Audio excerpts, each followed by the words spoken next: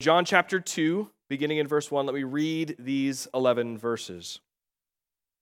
On the third day, there was a wedding at Cana in Galilee, and the mother of Jesus was there. Jesus also was invited to the wedding with his disciples.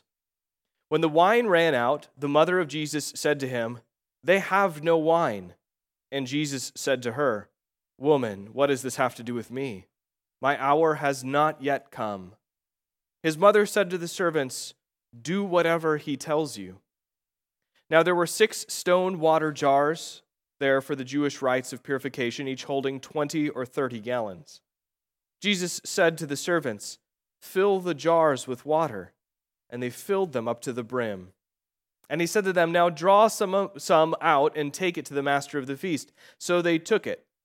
When the master of the feast tasted the wine, water now become wine, and did not know where it came from, though the servants who had drawn the water knew, the master of the feast called the bridegroom and said to him, "Everyone serves the good wine first, and when people have drunk freely, then the poor wine.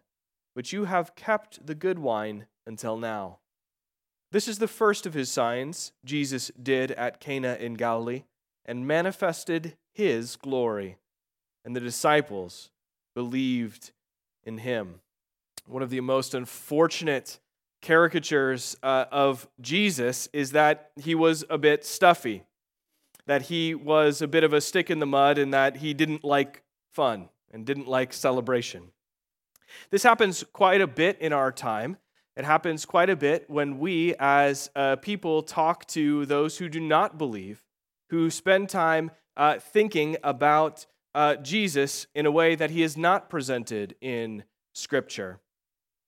The way that sometimes skeptics and secularists think about Christianity is that it's a bunch of fun hating, and that Christians need to lighten up and learn to let loose a little. But Jesus cares about celebration. He genuinely cares about celebration. He cares quite a bit about them. Last week in Luke's Gospel, in chapter 7, verses 11 through 17, we saw a passage where Jesus attends and he interrupts a funeral. And he has compassion on the widow who has lost her son in that passage. And he, by the end of that passage, has resuscitated the deceased young man. And Jesus cares. One of the things we learn there is that Jesus cares deeply for us in the midst of our suffering, and deeply for us in the midst of our sorrow. But now, here in John's Gospel, Jesus attends a wedding. And at the funeral, there is mourning. But at a wedding, there is celebration. And we learn in Scripture, we learn in the Gospels that Jesus cares about both of these things, and he cares about both of them deeply. Weddings in Jesus' time and culture looked very different than a wedding we've been to, likely. Weddings would often last for up to a whole week, where people would continue celebrating the couple and their covenanting together. Ours usually last 20 to 40 minutes. And then we have a reception and there's some celebration, but the reality is that doesn't take up much more than about half of your day at most. And like the funeral in Nain, the wedding in Cana in Galilee here, everyone in the town would have been invited. Everyone typically knew each other, and so everyone from the community would be present, if they could be present, at the wedding. Now, Jesus wasn't from Cana. He was from a Galilean town called Nazareth. His mom wasn't from Cana either. And his disciples who accompany him aren't from Cana either. So they probably got an invite because somehow they were related to the family. They were somehow related to the betrothed couple, and so they received an invite and were explicitly told that they were invited to the wedding. Unlike the funeral that Jesus crashed last week. And a wedding was near the pinnacle of a celebratory event in Jewish culture. So we are to see, as we read these 11 verses, we are to see that Jesus is beginning his earthly ministry in John's gospel at the peak of celebration in the culture that he is part of. And so, we can see that Jesus cares deeply about celebration. Christians aren't to be a bit stuffy.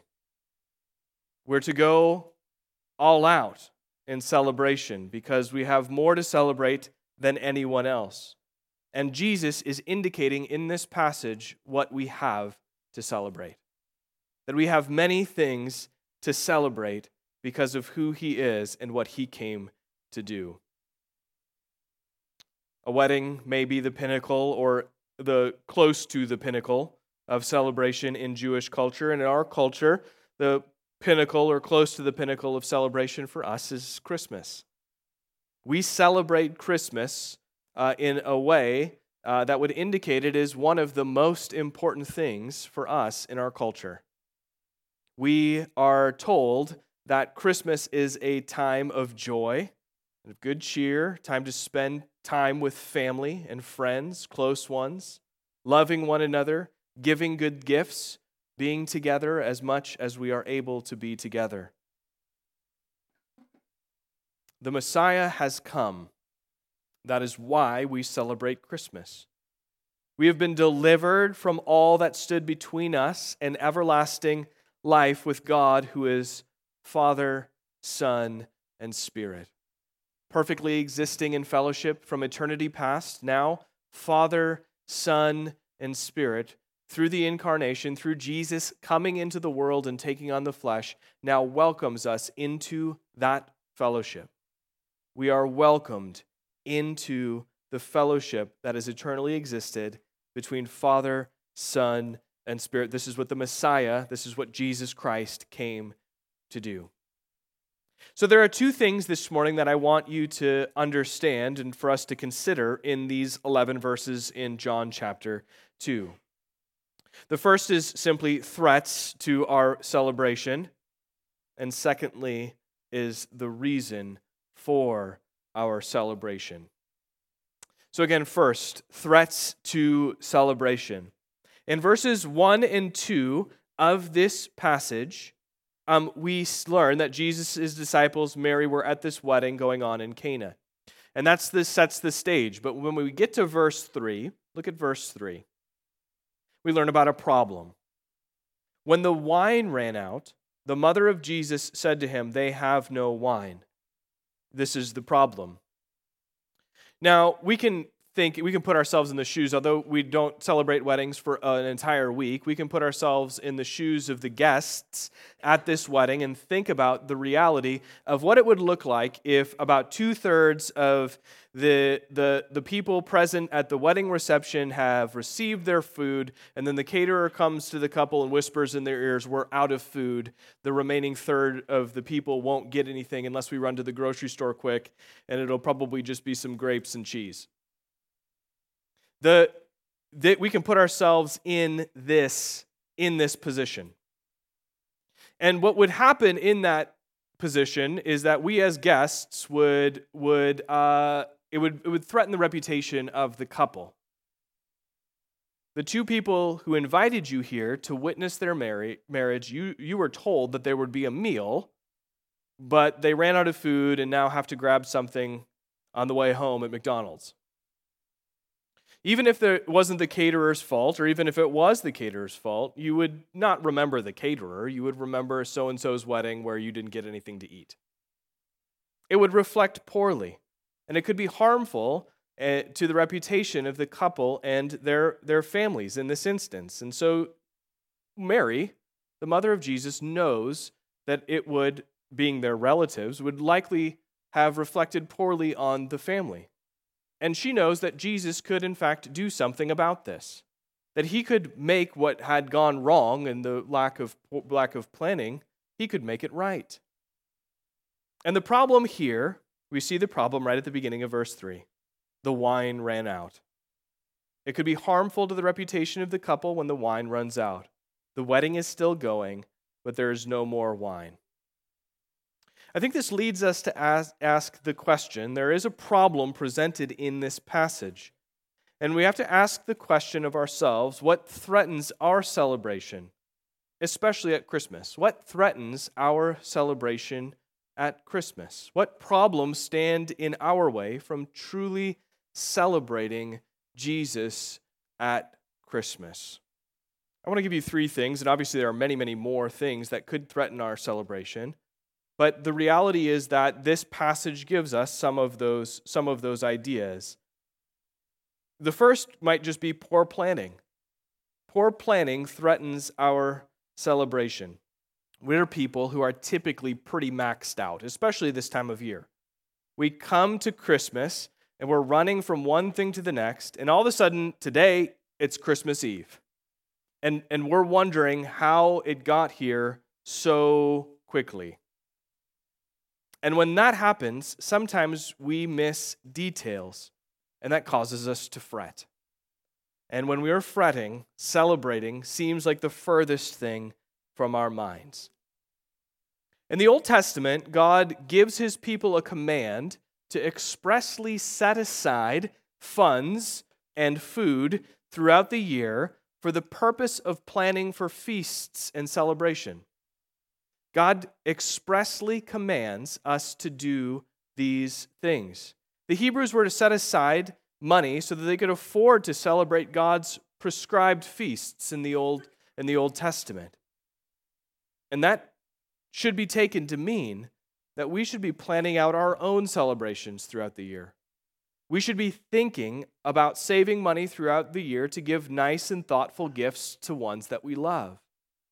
We should marinate the prime rib. We should anticipate a Christmas Day celebration by planning gifts, food, planning time together.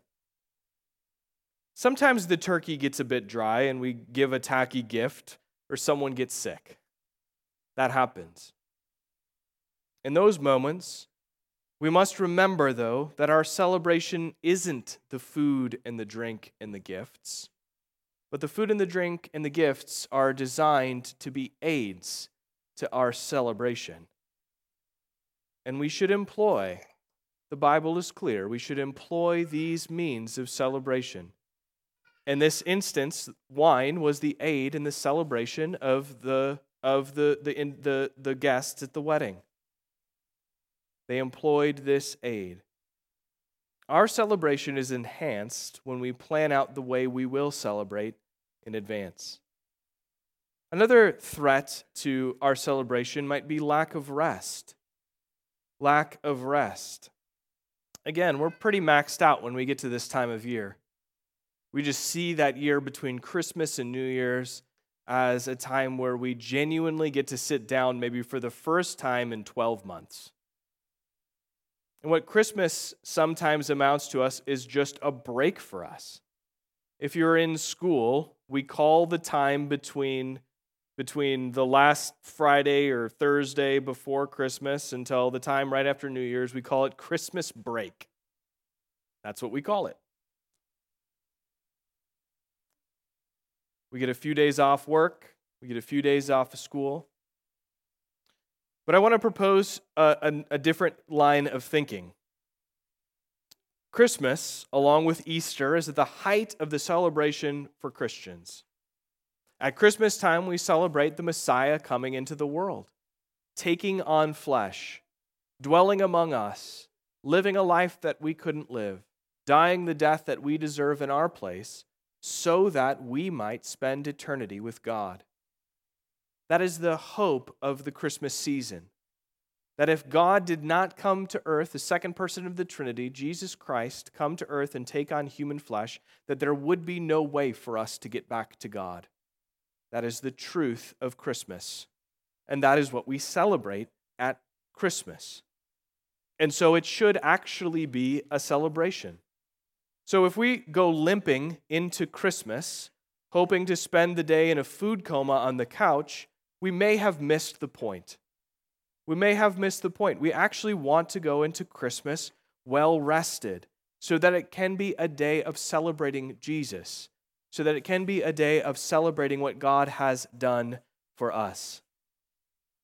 You may not feel joyful and energetic, but go to your heavenly Father and ask for joy and energy for tomorrow and for the rest of the day today. Go joyfully and energetically into tomorrow, enjoying friends and family. The fact of the matter is, you may be limping into this weekend feeling pretty worn out, pretty maxed out. And again, I would suggest maybe a rethinking of the way that we approach Christmas. Of course, Christmas isn't a time for idleness. Celebration isn't idleness. But we're tempted to think that it is just a day to unplug if we overextend ourselves in the month leading up to it. Our celebration is amplified when we come into Christmas well rested. The last thing that I'll mention as a threat to our celebration is self-indulgence and instant gratification. I would say that this is likely the biggest threat to our celebration in our culture. You probably, I know that I have several, people who are on our Christmas list that we want to buy things for and who we want to give a thoughtful gift to. But they're really difficult to buy for because every time they tell you that they want something, they simply go out and buy it for themselves. Maybe that's you. Maybe you're the one who's really hard to buy gifts for because just every time you have a desire, you just go get the thing. We rarely, if ever, as people in our culture, delay gratification for ourselves. If we want a good meal, we go to a restaurant and get it. If we want a new pair of pants, we go when we buy one. And in a world where we can get pretty much anything that we want whenever we want it at all varying levels of quality and in varying quantities, we usually just go for it. But what that means is that there is sometimes nothing special about our Christmas meal. And our gifts are usually less exciting than something that we just bought for ourselves a few weeks earlier.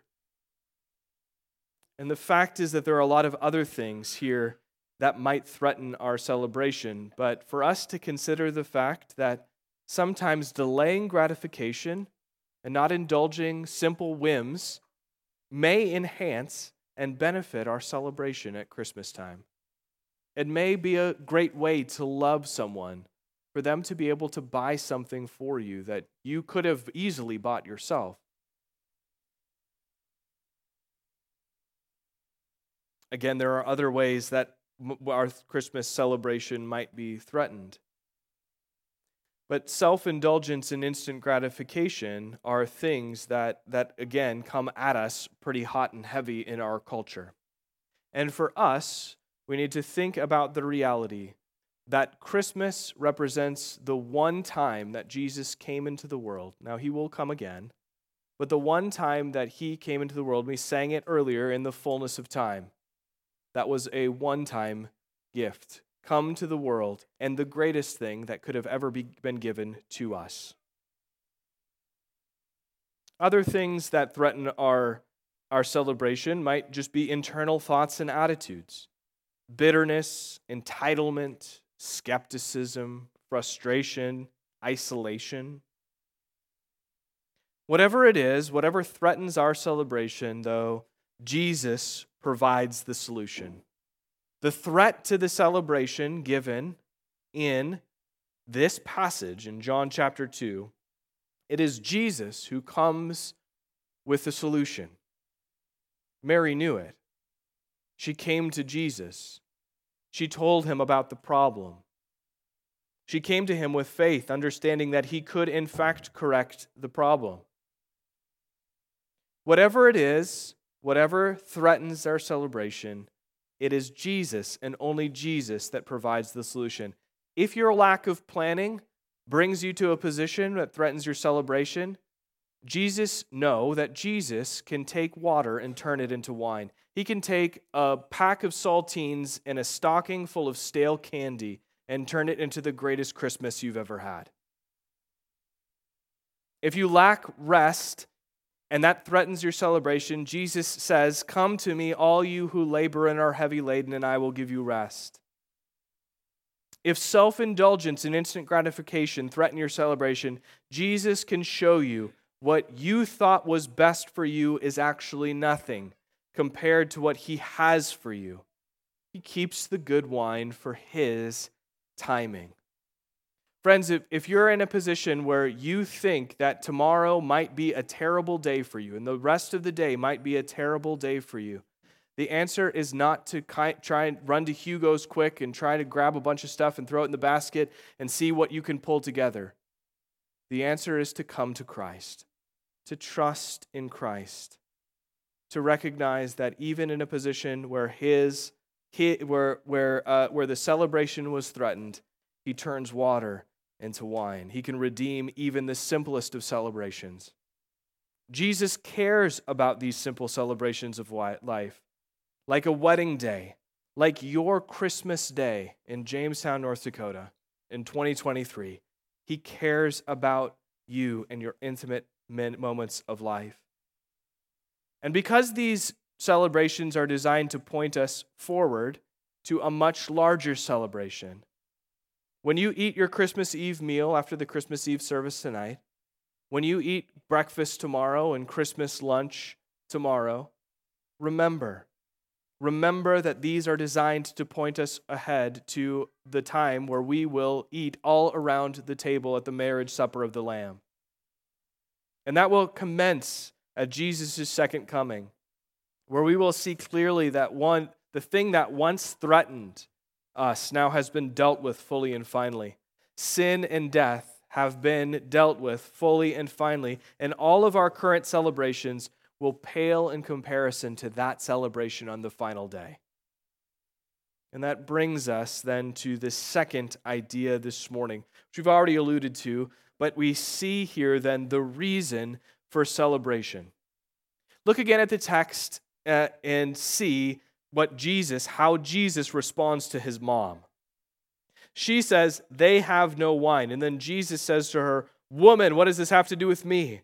My hour has not yet come." Now that's an odd response. Don't get hung up on him calling his mom woman. That might be offensive in our culture, but that's like saying ma'am for him. It wasn't disrespectful. He wasn't disrespecting his mother. Jesus said to her, "Woman, what does this have to do with me?" What Jesus is saying here is that this event isn't his. It's not about him. What does this have to do with me? Jesus' mom knew that Jesus could do something about this. That she didn't know what, but she knew that he could do something about this. But Jesus' earthly and public ministry had not yet begun. This was the first time he did anything of the sorts.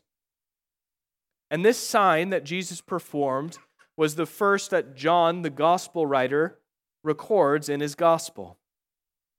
Jesus says, "My hour has not yet come." And what Jesus is saying is that he isn't going to perform a sign just so the people who were getting married could save face when they messed up calculating how much wine was needed. That's not what Jesus does here.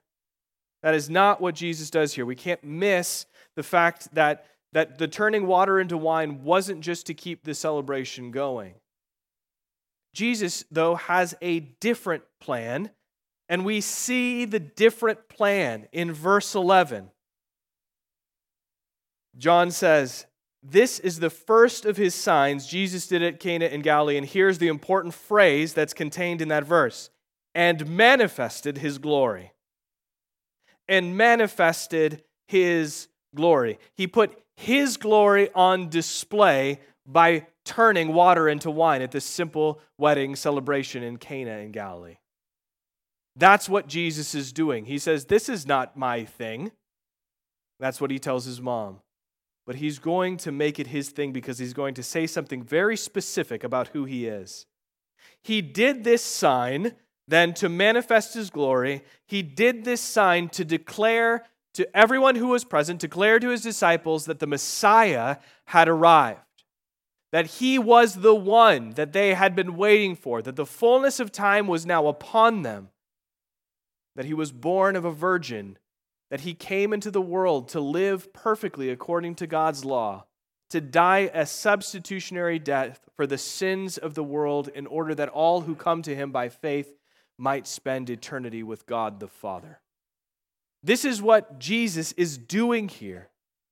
And he was the Messiah, and the wine is better than the wine that was served previously, because the wine had to be better than the previous wine, because this wine was communicating that the Messiah had arrived.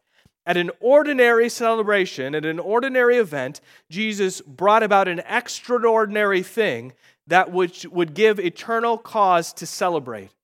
The celebration wouldn't end when this event was done. The celebration from this moment was inaugurated from now into eternity. That's what Jesus is doing. He's saying everything that you need, everything that is necessary for you to have in order to spend eternity with God is found in me. That's what he's doing. And it was by his will that 6 stone water jars filled with water turned into wine. And by turning the water to wine, Jesus was bringing about events that only the Messiah could bring about. Those events are described in Isaiah. The prophet Isaiah writes in chapter 25, verses 6 through 8, "On this mountain the Lord of hosts will make for all peoples a feast of rich food, a feast of well-aged wine, of rich food full of marrow, of aged wine well refined. And he will swallow up on this mountain the covering that is cast over all peoples, the veil that is spread over all nations. He will swallow up death forever. And the Lord God will wipe away tears from all faces, and the reproach of his people he will take away from all the earth. For the Lord has spoken." This, in fact, is what Jesus is saying he's doing right now. He is setting the table for the feast and the celebration that will exist forever. He will swallow up death forever. Through his death on the cross, he will swallow up death forever. The veil that covers everything and everyone. He will swallow up on the mountain the covering that is cast over all peoples. No one escapes death. And Jesus will swallow that thing up. And he will not only swallow it up, but welcome all those who come to him by faith to feast and celebrate the destruction of the thing that sought to destroy us. By turning water into wine, Jesus was revealing that he had come to deliver his people from sin and death. And we see that played out as the gospel accounts progress. So in Matthew and Mark and Luke and John, as Jesus progresses through these gospels, we see that at the Last Supper, Jesus tells his disciples that his blood is the wine, and it is given to them for the forgiveness of their sins.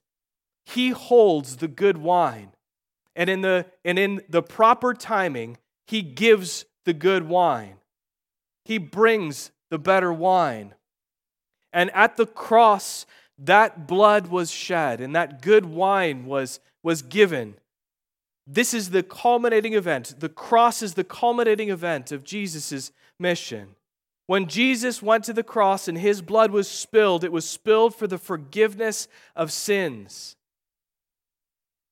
Jesus came to restore his people to right standing with God, to welcome them around his table, and he does so by dying in our place. And the good wine that Jesus kept for us is his blood, shed so that our sins might be paid for, so that all who come to him by faith might have abundant and eternal life. This event is pointing forward to the cross. Jesus keeps the good wine. He keeps the good wine until his mission comes to a conclusion, and he offers, as the Messiah, forgiveness of sins in himself. Therefore, Jesus is the reason for celebration. That leads us to a conclusion this morning and a couple of things to consider as we go from here and continue celebrating as people.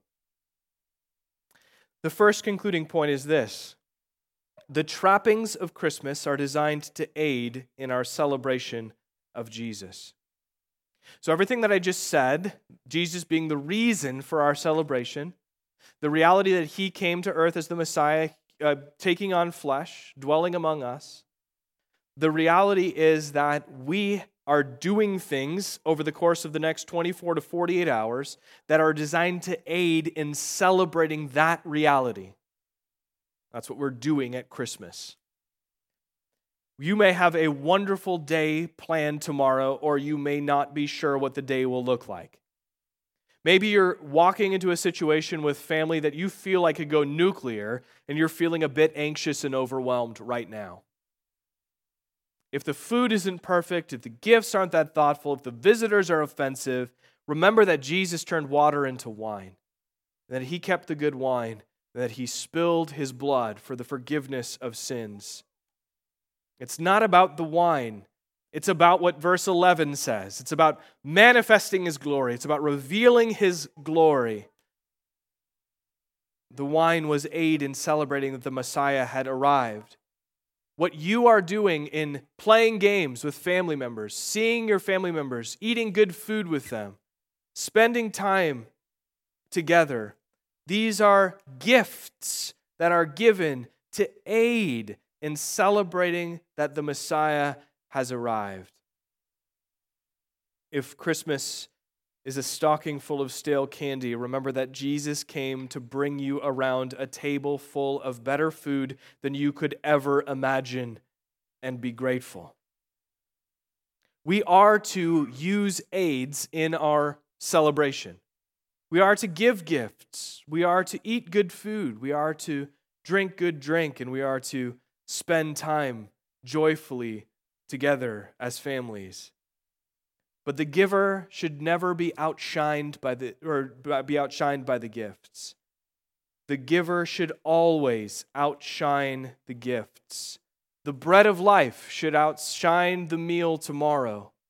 The living water should satisfy more than anything tomorrow offers.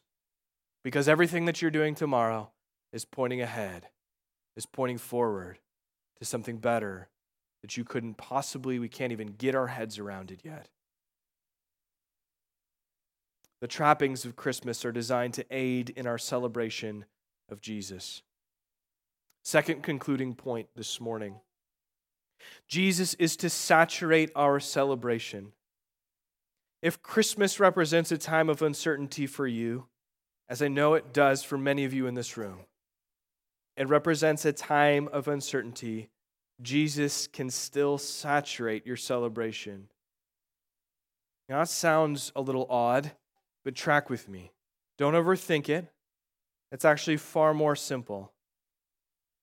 What we need to do as people, when we're uncertain about what our celebration might look like, or uncertain about what the family dynamic is going to be tomorrow, uncertain about what our mood is going to be, or what our emotions might do to us in the moment, we go to our Heavenly Father in prayer and ask Him to give us the mind of Christ, to delight in the obedience that Jesus purchased for us, to have a heart of gratitude when eating and giving gifts, praising God for the sights and the sounds and the smells. Pray to the Father in the name of the Son by the Holy Spirit for your meal. In humility, serve one another. Joyfully and generously give gifts and time to one another, and use the trappings to look forward to the feast that will take place at Jesus' second coming. This is how Jesus saturates our celebration, by saturating our thoughts, our attitudes, our interactions, and our actions. Again, you may be walking into a situation that is wonderful. You may be walking into a situation that you have no idea what's coming. Jesus can saturate your attitudes related to this situation, joyfully obeying in the obedience that Jesus has purchased for you. Jesus is to saturate our celebration. Finally, Jesus keeps the good wine until he shows up. What Jesus wants for us to see in this passage is that he is the greatest good that we can have. He is the greatest good that we can have. For us to come to him by faith, we must recognize and understand that we have received him. He gives us genuine reason to celebrate. He welcomes us into perfect fellowship with the Father. He welcomes us into celebration as those who have been redeemed. And so even if everything goes wrong in your celebration, you can still joyfully remember that Jesus doesn't fail, that the celebration that Jesus brings about can't be touched, that it can't be tampered with, that it can't be destroyed, but it is given to you, and is given to you in a way that recognizes that we can, in fact, celebrate. When someone we love or is important comes for dinner, we make our best meal. We clean the house thoroughly. We make our home a warm and welcoming place. We do that for our guest. But when Jesus shows up, there's a reversal. He brings the best with him. He brings the best with him. We can put on everything and say, look, Jesus, look what I did for you. But the reality is that it pales in comparison to what he brings to you. And if everything goes wrong and everything goes awry, Jesus still brings you the best. He's not waiting for you to overcook the turkey and to say, come on now. He brings the best. The wise men brought Jesus gold, frankincense, and myrrh, and these were kingly gifts. But all the riches that these men brought, and all the riches that are contained in every part of the world, were nothing compared to what Jesus brought them. Friends, when Jesus came to earth and took on flesh, he brought all the good things with him. All the riches of heaven, the whole treasury came down. Abundant life is ours in him. He brought all the good things because they were all contained with him in himself. Friends, there is simply nothing left to bring. Jesus here keeps the good wine until now. Simply come and celebrate. And Merry Christmas. Let's pray.